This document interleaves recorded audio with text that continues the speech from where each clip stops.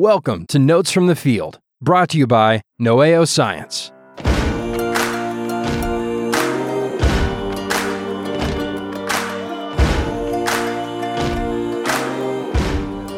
Hello, sir. Hello, how are you doing? Doing well. Good. Yeah. Good. So, as we were thinking about creature spotlights, I decided to go for something a little bit broader because it's just a fascinating group to me. And this is it's actually a kingdom. But there's a few representatives in this kingdom that just really wind my clock. I am a fungi-phile at heart, and we will talk a little bit about fungi today. Awesome. Fungi, if you've had any recent biology, you know it's a kingdom, and it separates itself off from other kingdoms by being, well, there's a lot of features that it shares with other kingdoms. It's a eukaryote, which means it has organelles, and plants and animals are eukaryotes, unlike, and protists, but not bacteria. But it is also heterotrophic. Tell me what are so any heterotrophs? Latin I think it's Latin. Is that Latin or Greek? Hetero is different. When I ask my students, It so sounds break Greek. it into two pieces, hetero and troph. Yeah. Hetero means other or different, and troph means to eat or to feed. Right. And so it's creatures that eat others. Yeah. Like us. We love to eat others. Yeah, we're heterotrophs. Plants are not. They're autotrophs. Yeah. They make their own food. So fungi, back in the old days, before they split it into several kingdoms, it was just plants and animals. And since fungi grew out of the ground, they logically would go in with plants. But because they're so fundamentally different, and they are heterotrophs, so many ways they're different. They eat other things, mostly dead things, and we call creatures that eat dead things, we can either say scavengers, like an animal, but when you're talking about fungi, I usually say saprobes. Yeah, decomposers. Decomposers. So you've learned that. Maybe you've learned that word, decomposers, that decompose along with bacteria all sorts of dead matter, whether it's plant or animal matter. And the fungi are great cleanup crew. They just decompose so much. I mean, if you think of all the leaf litter and bark and dead wood that falls to the ground every year, how come we're not up to our necks in all of this stuff? I mean, if you've got 3-4 inches of leaf litter dumped on the ground every year, especially back in the East where it's all deciduous trees, how come it stays that same depth year after year? Well, the fungi are below it, munching away at all of this dead leaves. So they have a cool way of doing it too, So a distinction so how do of they fungus. Grow? Tell us a little bit about their growth form. Like, they have a different morphology, right? They look a little bit different than most other creatures, and they grow in their food, right? We as civilized creatures, we like to keep the kitchen and the other rooms of the house separate from each other, and these creatures, they just grow right in their food, right? And so they call that the substrate. So they can grow and live inside of a rotten log. They can grow and live in the soil. They can grow and live in a loaf of bread that's been out too long. And they grow with this remarkable thin thread-like material we call hyphal cells or hyphae. And it's just one cell thick, little threads just filling whatever they live in. Yeah, they just weave their little hyphae all through and usually they like it a little moist. If it's super dry, fungi have a rough time of it. Yep. But they just weave their hyphae threads through it. And you can, those of you who've opened the fridge of a bachelor pad with, bachelors that aren't up on housekeeping, you might see food that's got a lot of fuzz on it, and you can see pet fungi in the fridge. Yeah, the fungi growing all over their food and giving it a very fuzzy look. And they can be different colors. Sometimes they're white, sometimes they're gray, sometimes they're bluish green. And they are consuming the food. Yeah, they're what's really cool about how they consume is, you know, when you think of other small cells like amoeba, they engulf their food. It's called phagocytosis. What's interesting about fungi is that they secrete digestive enzymes out of their fungal hyphae. So you've got, say, a Golgi body that makes a lysosome. If any of you have learned some cell biology, lysosomes are these little organelles that are loaded with digestive enzymes.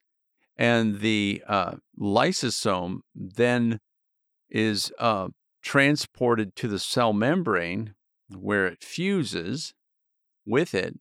It's called exocytosis, and dumps the enzymes out of the fungal hypha.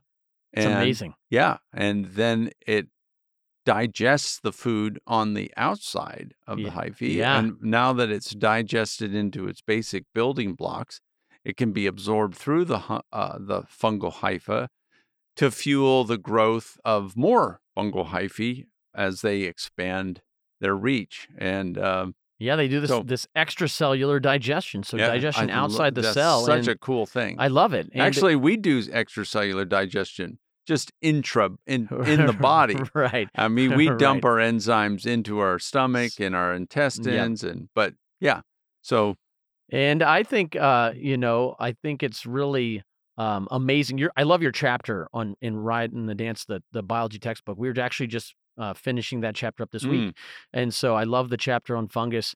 And I liken it to, just it?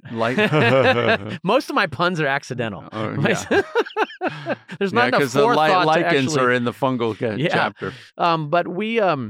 I liken it to, digesting before you eat. And so as opposed to us, we like to eat and then digest. Fungus likes to digest first and then to eat. Right. And so they're filling the substrate with these tiny thread-like cells, multiplying like mad. And there's some interesting features about these cells, about fungus, that makes them a little bit different. Yeah, I mean, Robert Hooke would never have come up with the word cell for the first...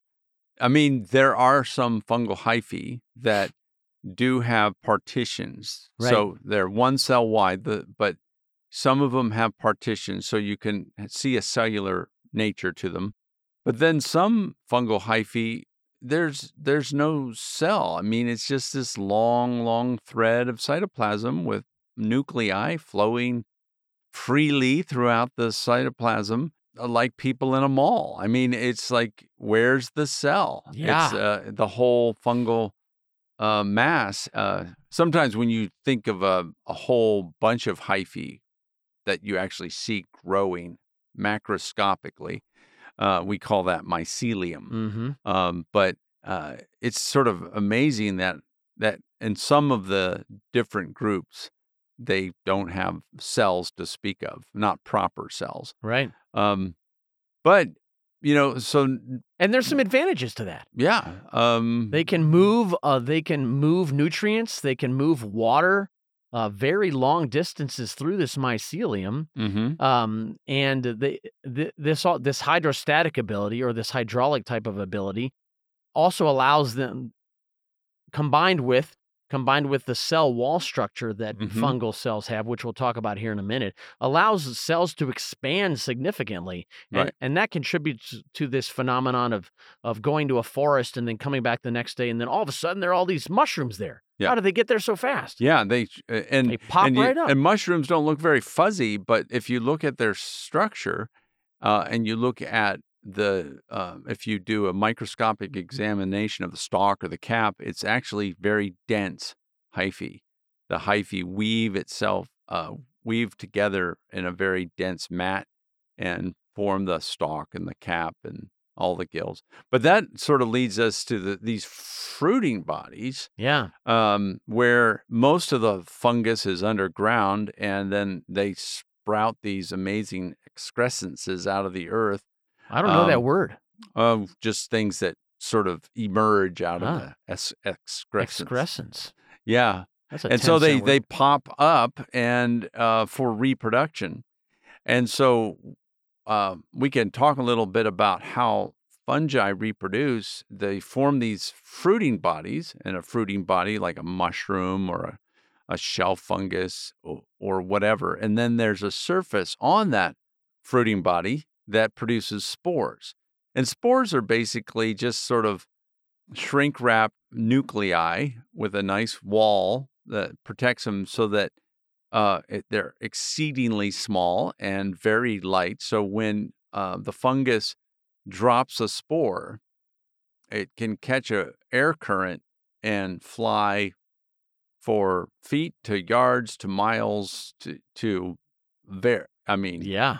Up into the yeah, exactly. And literally way up in the troposphere, and they can get all the way up the jet stream, and there it goes all the way across the pond. Fungi, the fungal spores can literally travel transcontinentally and land in a different continent without any of our help. Yep.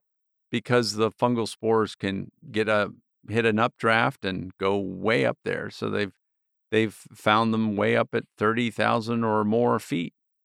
So they can get around. Yeah. But I wanted to, I don't know if you have any really good examples of fungal dispersal. I've got I know, couple. yeah, I know this. You love this topic. I do. Yeah, we did cool. talk about spore dispersal before. I don't know if we mentioned, if I was just talking about moss and ferns, but spore dispersal is amazing in some fungi. Absolutely. And do you have a guesstimate about how many spores your typical fungus produces? A mushroom would be in the, it has to be millions. In the hundreds of thousands to millions, right? Oh yeah. And maybe even more. Yeah. A big mushroom could, I don't know, but somebody has to count, how many spores on a gill and then multiply how many gills,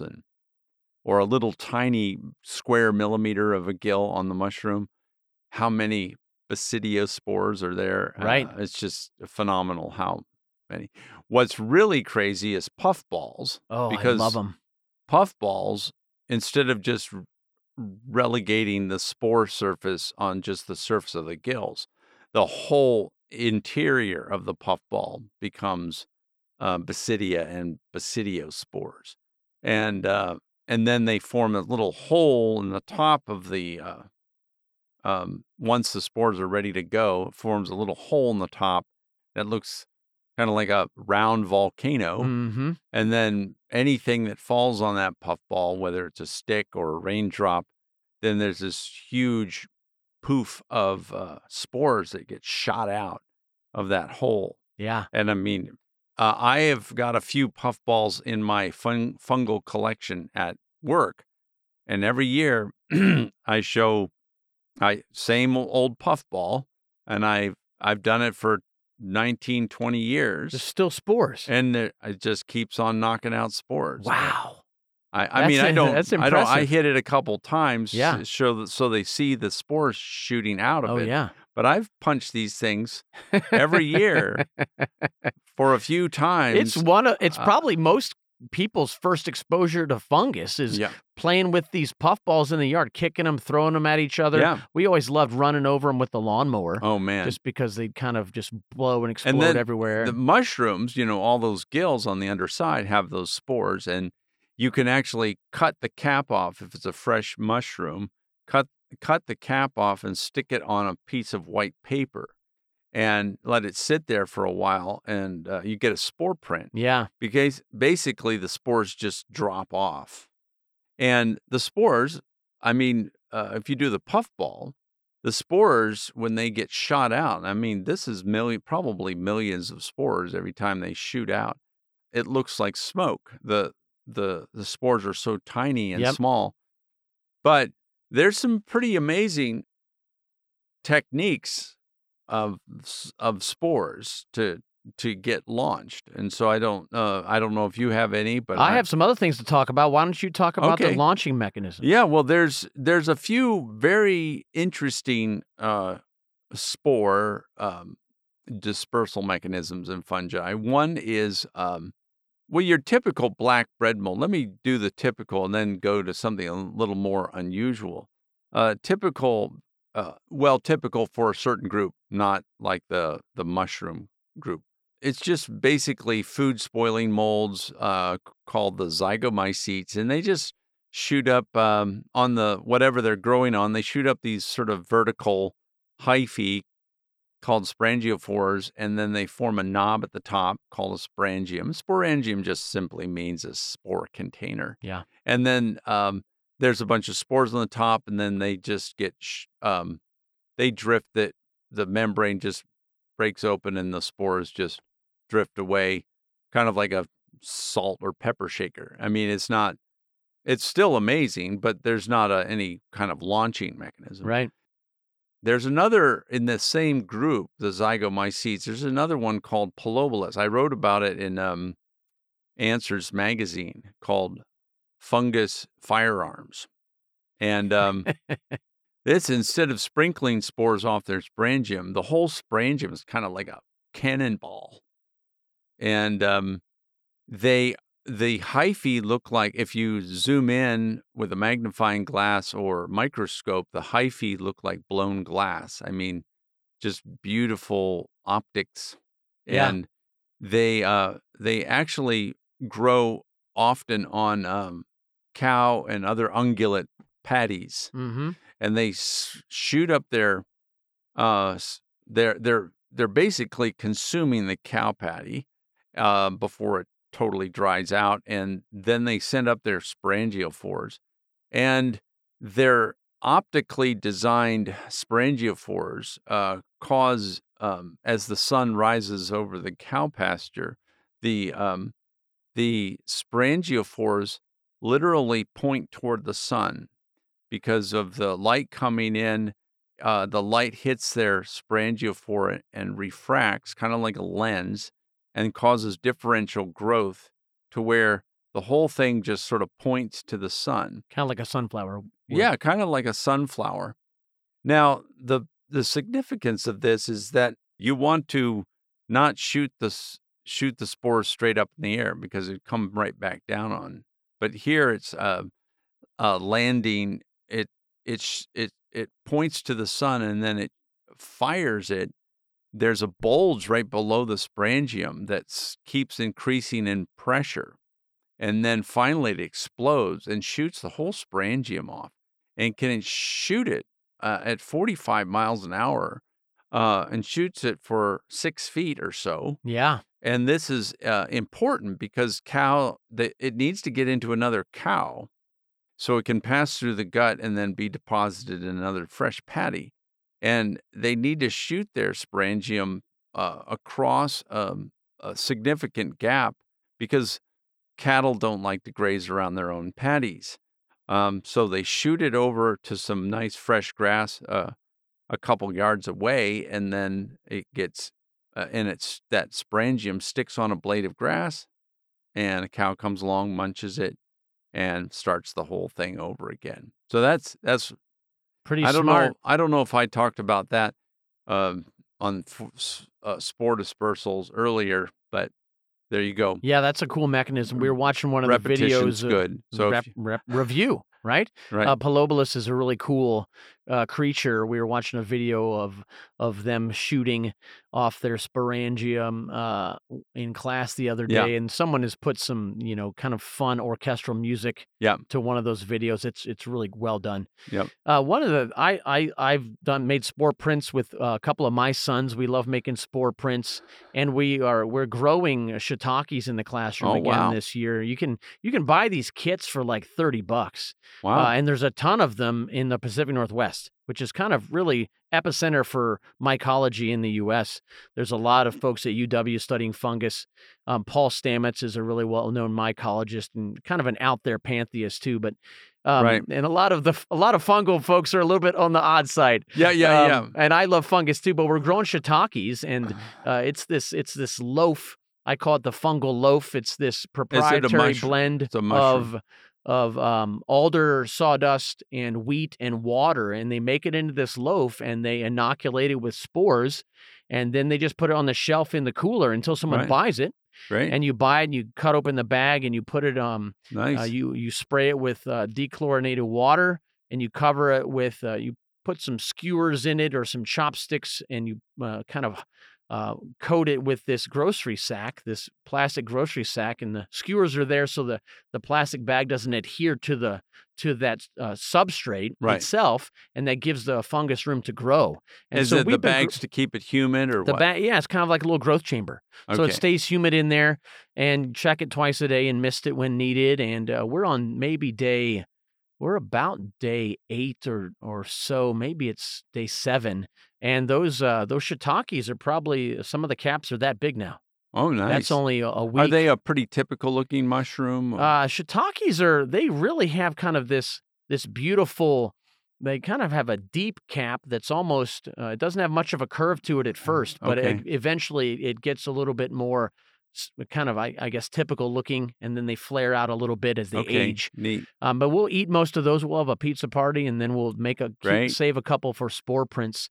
But just watching a fungus grow, I just love the shape of them. They're beautiful. That stalk or that stipe. And I guess one of the things, I haven't done a ton of research on the cellular or the cell wall structure, but one of the things that makes fungus different from plant cells is that they have this substance called chitin that is a significant component of their cell wall structure. Right. There's some other different compounds there as well, mannoproteins and some other things. But chitin is this polysaccharide. Yeah. It's made of linked sugars, and it's N-acetylglucosamine is the monosaccharide. That's right. So C8H13O5N. And so it's a polysaccharide, but it does have a nitrogen on there, which is interesting. It's weird. That's the N-acetyl. That's a little nitrogen group on the glucose. That's why it's called glucosamine. Yeah. Because it's got an amine group, which has the nitrogen. But yeah, that's pretty molecular stuff. Yeah. And it makes the texture very different. I mean, you know a fungus when you touch one because they have this kind of rubbery, a little bit rigid, and they have to be rigid like plants have to be rigid because they don't have an exoskeleton or an endoskeleton. Right. So that chitin allows the cell walls to stay erect. Right. And it also allows for some expansion when they're moving a lot of water. Yeah. Well, think about it. The little threads, they need some support because they can be pretty tall as they're going up. Right. And if it's just membrane and no cell wall, a thread that thin would just not stand up. Yep. So that gives them some support. Plus, when you look at shelf fungi growing out of trees, these big half circles growing out of rotten trees or even living trees, you've all seen those. They are... instead of gills on the underside, there's all these little tiny holes where the spores fall out of. Yeah. Yeah. One of my favorite fungi is turkey tail, which is a common shelf or bracket fungus. And it's thinner. It's not one of those big shelf fungi that you can climb the tree with. Some of them are that sturdy. Turkey tail is a little bit smaller, and it has a lot of pores. And you can see those pores really well under a camera from a smartphone. Smartphone really handy when looking at macroscopic types of things like fungus. Yeah. But that's edible mushrooms. I get up every year or so into Moscow Mountain. Yeah. And found some coral hedgehog mushrooms up there before. Coral fungi are really neat. They're neat. Those listeners, don't just go off and whack any mushroom down. There's a lot of poisonous ones. Yeah, and you really have to know what you're doing. Yep. I would not trust myself to, unless you really, really know. Yeah. Because there's thousands of different species of mushroom. But there are some edible coral mushrooms. I remember on a backpacking trip up in northern Washington, it was a big group of Christian boys and dads, and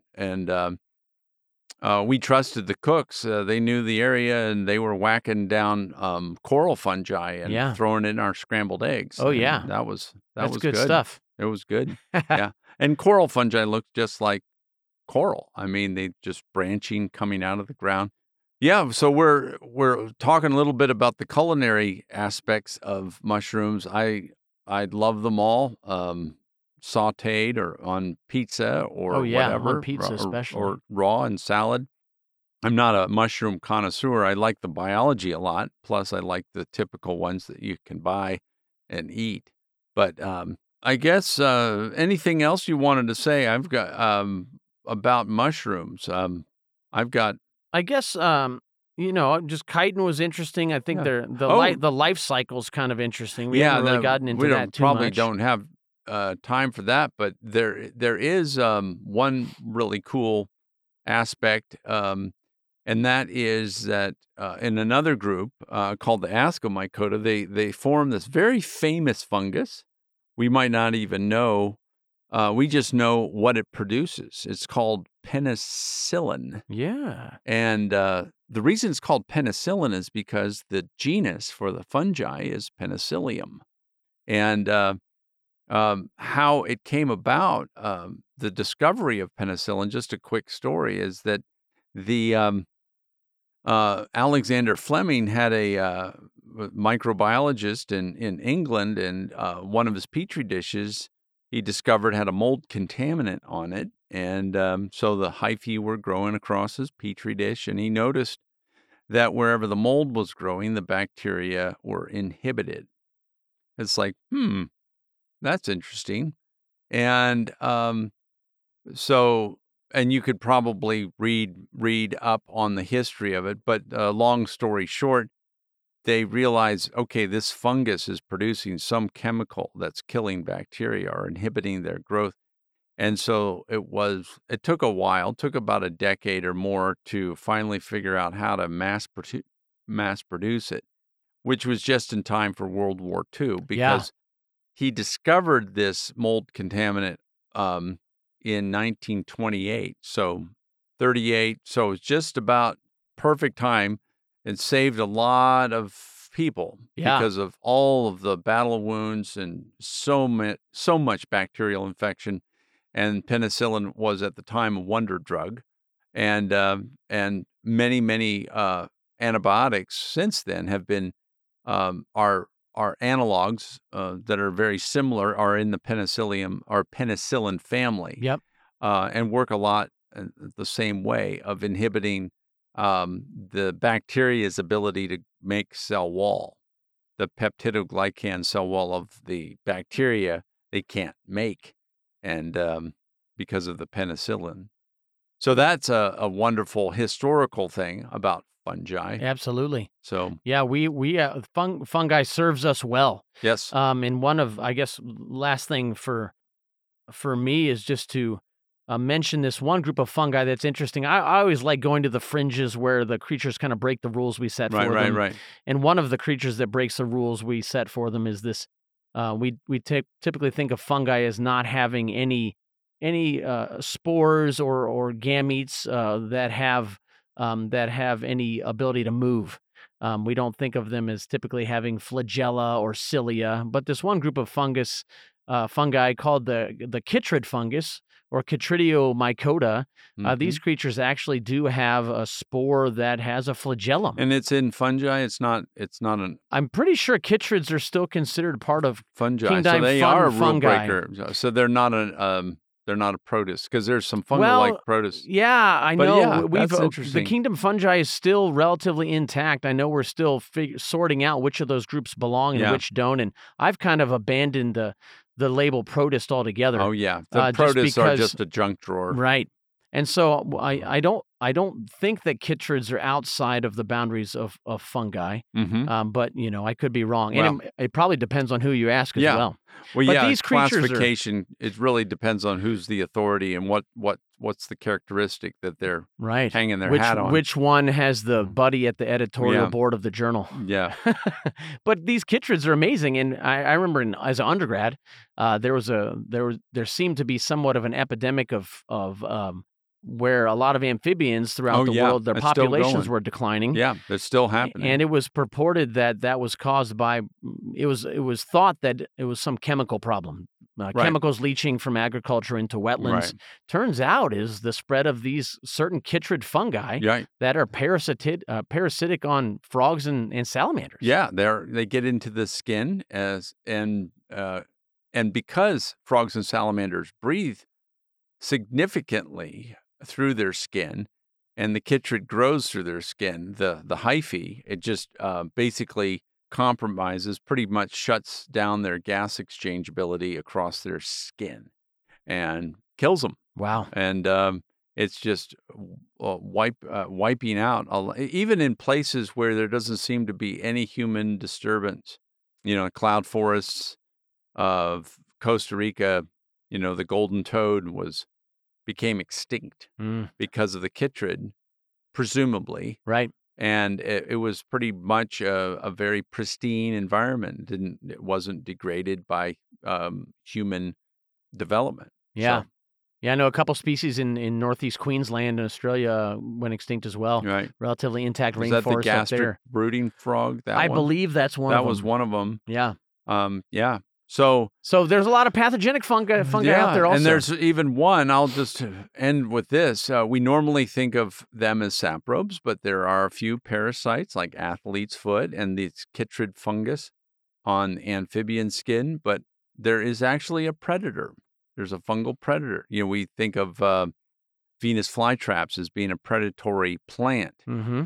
Well, there is actually a fungus that in the soil, not their fruiting body, but in the soil, they make a hypha that forms a noose. Wow. Literally a noose, a donut-shaped noose made of fungal hyphae. And it's a very tiny noose, and little soil nematodes, little roundworms, are small enough to, as they're wiggling through the soil, they might swim through the noose. And as soon as they do, the noose just tightens up due to osmotic flux, with water rushing into that noose part. Mm-hmm. And it expands the hyphal, that little hoop hyphal filament, and just kind of grips onto the little nematode, and it's wiggling and can't get out. Wow. And then once it's got that worm trapped, it can do the extracellular digestion and start releasing digestive enzymes. So we even have a predator. Cool. In the kingdom fungi. So with that, morbid note, we can end it. Yeah. Very good. All right. Gordon, good chatting with you about these fun guys. Yep. We'll see you next time. Fungi from the fun guys. All right. See ya. See ya. Bye. Thank you for listening. And remember, for all your homeschool science needs, go to noeoscience.com. That's NOEO science.com.